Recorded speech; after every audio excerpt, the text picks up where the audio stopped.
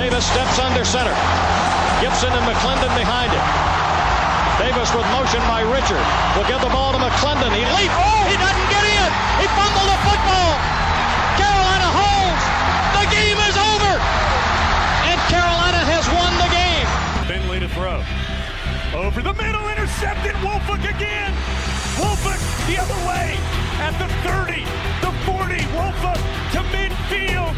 Miles Wolford with the pick. The heels on the doorstep of an enormous victory. Left side of the line. Hood standing to Williams' right. Williams gonna throw. One-on-one. Davis has it. Touchdown. Carolina wins. Carolina is the Coastal Division champion. Bernard fields it at the 26. Heading to the far side. Gio at the 35. Gio, he's at the 50. No, he's not. Yes, he is. Gio is gonna take it for a touchdown. Are you kidding me? Connor Barth for the possible win. Snap, spot, kick away, high enough, long enough. It's good! It's good!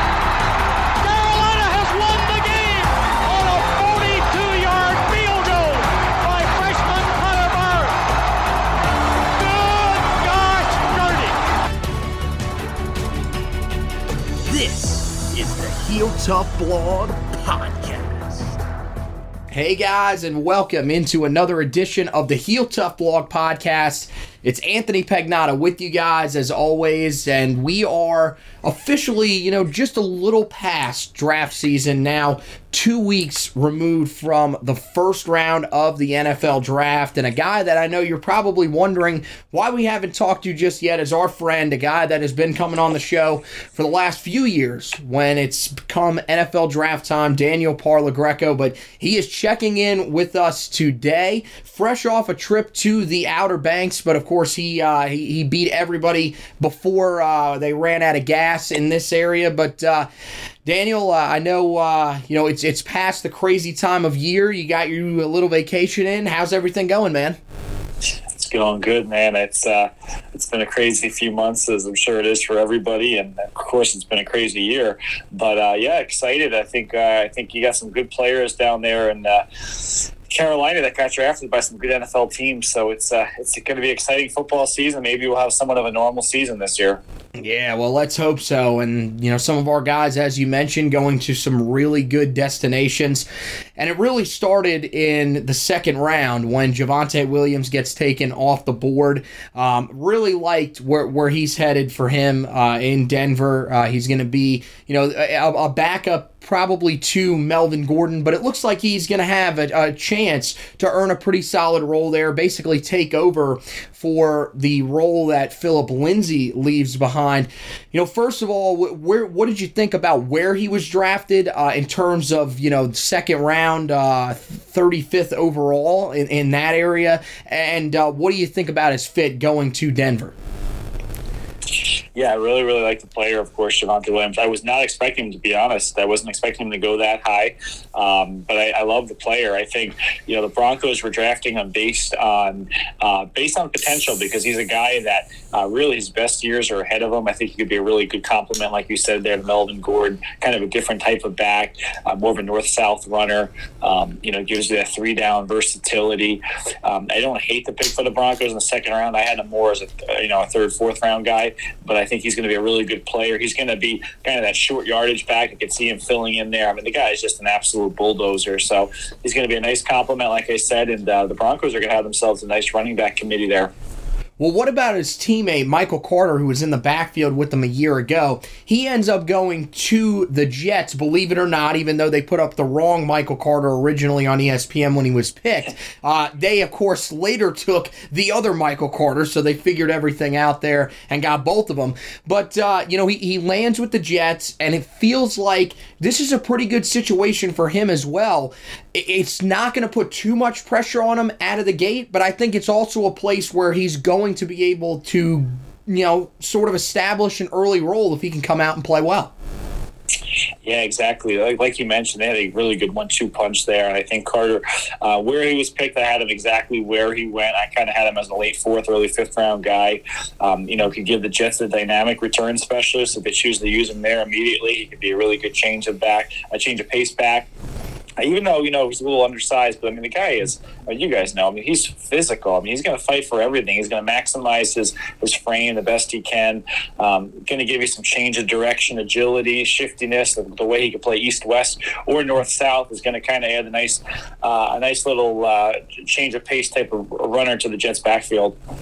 Yeah, and then you look at Dyami Brown, and I think when you look at the situations that these guys landed in, this might be the best overall situation. He goes to Washington in the 3rd round, 82nd pick. I think there were some people that were thinking he would go off the board a little bit earlier because he was sort of climbing some of those draft boards as it got later and later into the process. But Washington's a place where they've got Terry McLaurin, and then, there's still some question marks outside of that. What did you think about where Dyami Brown was taken off the board? Did you think that he slipped a little bit, or maybe that was the area that you had him, and what about his fit in Washington? Yeah, loved everything you just said. Similar to what you mentioned, I had him going earlier. I'm surprised he lasted that long in the 3rd round to the Redskins. I had him as an early 2nd rounder, so I think they got great value there. And like you mentioned, I think immediately he's going to compete for one of those starting positions. They got they got a very young receiving core there, the Redskins. So I think it's going to be kind of a nice opportunity for him to get snaps very, very quickly to compete for one of those starting spots. It's going to be a really good quarterback-friendly target for Ryan Fitzpatrick there in the Redskins, because it looks like he's going to be their starter immediately. So, he's going to do all the things that you want him to do. Guy's savvy, guy knows how to, run good routes. He's going to create openings at different levels of the defense. He's not going to, as he's not a dynamic athlete per se, but the guy just does all the little things really, really well. So, I think he's going to be a really, really good player. And I think, they couldn't ask for better value than what the Redskins got there in the 3rd round. Well, the other guy that went in the 3rd round, just a little bit before Dyami, 4 picks before him actually, was Chaz Surratt. He goes at number 78 overall. And, I was talking with one of my friends, the guy that co-hosts this podcast, in Josh Marlowe, and he said, I don't really know how I like the fit in Minnesota. I think it's actually kind of a perfect fit for him. I was a little bit shocked that he went as high as he did. I thought with some of the numbers that we saw from him, he might slip into that early part of day 3. But I think in Minnesota, behind guys like Eric Kendricks and Anthony Barr, who I think he's somewhat comparable to, I think that's a really good fit, and I think that the Vikings are going to be able to know how to utilize him. Is that kind of how you feel as well? Yeah, exactly. I think he's going to be with a couple other players there that are going to play very similarly to him. As you mentioned, I don't think the numbers tell the whole story with this guy as far as the pre-draft workouts and things. Because if you look at him play on the field, the guy's all over the field. I think he's going to be an awesome off-ball linebacker, a guy that has natural ability, even though he's only been playing the position for a couple seasons or has transitioned over. You can see right away by looking at him, he's picked up really, really quickly. So you can just imagine a couple of years playing with those guys, learning that system. Perhaps you could say maybe there's a little bit of a log jam at off-ball linebacker, but I think at the same time, it's going to put less pressure on him the first, few games or even the first season, and he's going to learn some good, valuable traits. He's going to get some good NFL coaching, and I would be shocked if this guy's not a starter by year 2. Yeah, wow. I think he did land in a situation that'll allow him to do that. But yeah, I think that there's some things that he probably has to clean up technique-wise. But I think with some of the things that he said there, I think that he has a chance to be a really good NFL player. Then you move on to Daz Newsome, who goes in the 6th round. He lands in Chicago. Of course, most Tar Heel fans a little sour on Chicago as of right now with everything that happened with Mitch Trubisky, and it looks like this is a late round pick, so the Bears probably aren't aren't 100% sold on keeping Daz Newsome as part of the roster if they feel like somebody outperforms him. But it's another spot where there really aren't many proven options there outside of Allen Robinson. I feel like there's still some opportunity there. So I think, as a sixth rounder landing there, he's got some special teams value. This might be an opportunity for Daz Newsome to make the roster if he can sort of clean up some of those issues that we saw with him at Carolina, mainly the drops. What do you think about his situation in Chicago?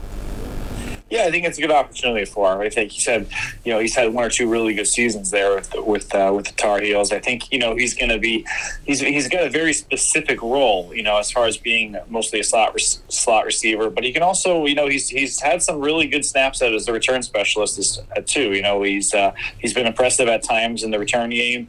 He's got very specific traits, I think, that could show can be a valuable commodity from the very get-go, considering his ability to separate, his ability to work through routes, even his ability post-catch. And you think about the guy, he's dynamic with the ball in his hand. So I think if he has a good preseason, good training camp with the Bears, I think he could potentially, not only win a roster spot, but perhaps maybe even get some snaps and even have some special teams ability to be an active guy in the roster each week.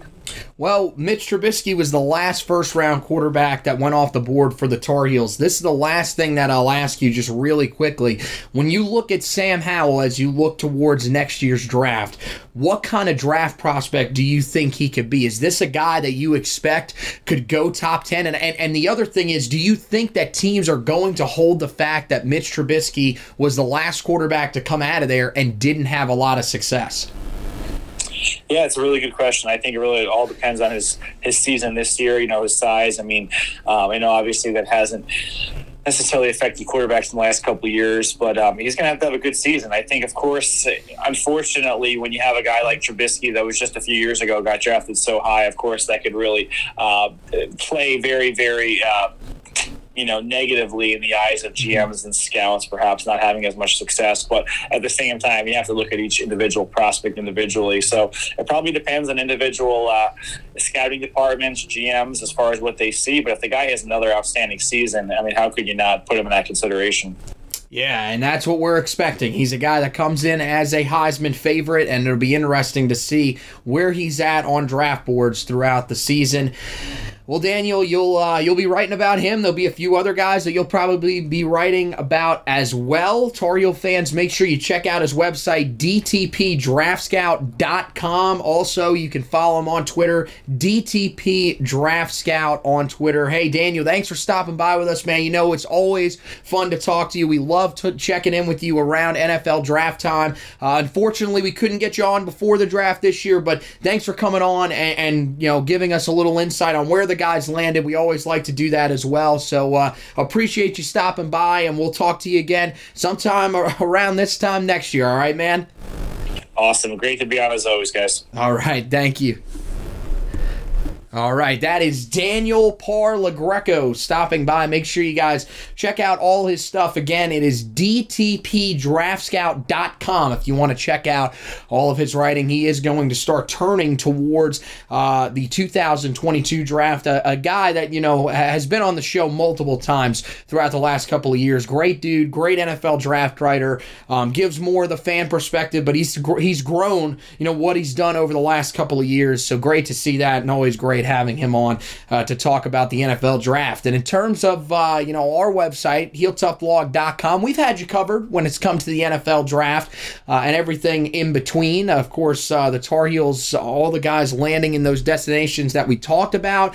We gave you our breakdown of where they landed and their opportunities there. That's on the website at HeelToughBlog.com. Also up there, plenty of great stuff recruiting wise. We're going to have a lot of stuff being generated over the next couple of weeks as we get prepared for June when everything gets lifted in terms of the recruiting dead period. We have a ton of great scouting reports on the website. Those are going to continue over the next few months, looking at some of the top prospects that the Tar Heels have in the 2021, 22, 23, 24. Not quite the 2025 class just yet, but those 4 classes that we just talked about, the guys that played this past fall or this past spring, we will be going through and continuing those. There are a ton up there right now. Just finished up the ones this past weekend from the North Carolina High School Athletic Association State Championships. There are 3 up there from this past weekend, so make sure you guys check those out, including one on Tar Heel commit Kamaro Edmonds. He's of course going to join the team in the summer, and of course we're going to have you covered on that front as well when it comes to the Tar Heels off season. Any news that is coming out that needs updating, we will let you guys know throughout the off season. Of course, we have entered pretty much the summertime, so within the next couple of weeks you'll get that next crop of guys on campus, and then before you know it, we'll be around into that August time where we'll be bringing everybody back and getting ready for the 2021 season. So make sure you're keeping an eye on everything at HeelToughBlog.com. Also, some great basketball writing up there from Josh. He's got some great articles that he's been putting up even in the off season. It's slowed down a little bit here after the initial wave of craziness that, of course, saw Roy Williams' retirement, Hubert Davis hired as the head coach, and a couple of transfers landing with Carolina and going the opposite way. But we'll have you covered throughout the offseason. Josh will mostly keep you up to date on everything with that on the website, HeelToughBlog.com. That's a place where you can check out the podcast as well. You can check out the Heel Tough Blog podcast. There's a tab there. And the Four Corners podcast. That is the new version of the basketball podcast. It is still the same feed for anybody that was listening to the Roy's Boys podcast. Everything was just deleted out of there. And when the name change happened, changed it to Four Corners. So if you were subscribed to that RSS feed, you are fine. It is still in your podcast library, but if you're new, make sure you check that out. You can do that on the website or any of the places where you listen to your podcast. And when you do so for both podcasts, make sure you rate, review, and subscribe to them. Rating and reviewing helps us move up some of those rankings so that people that haven't found us just yet can find us. And then, of course, when you subscribe to the podcast, that is for you so that everything goes straight into your podcast library. So when there is a new episode, you can listen to it right away whenever you want to. And lastly, we encourage you guys to follow us on social media. Of course, Facebook is the best place to follow us. We put everything on there. Same thing with the Twitter account as well, but Facebook a little bit more active on there. So search us Heel Tough Blog on Facebook. Make sure you like and follow. That's where all the articles, podcasts, everything comes together right on that page. And then the Twitter page at Heel Tough Blog on Twitter, or you can follow us individually, me at HTB Anthony on Twitter and Josh at HTB Josh. So that wraps it up for this edition of the podcast. Want to thank Daniel Parla Greco for stopping by. Want to thank you guys for listening, and as always, go Tar Heels.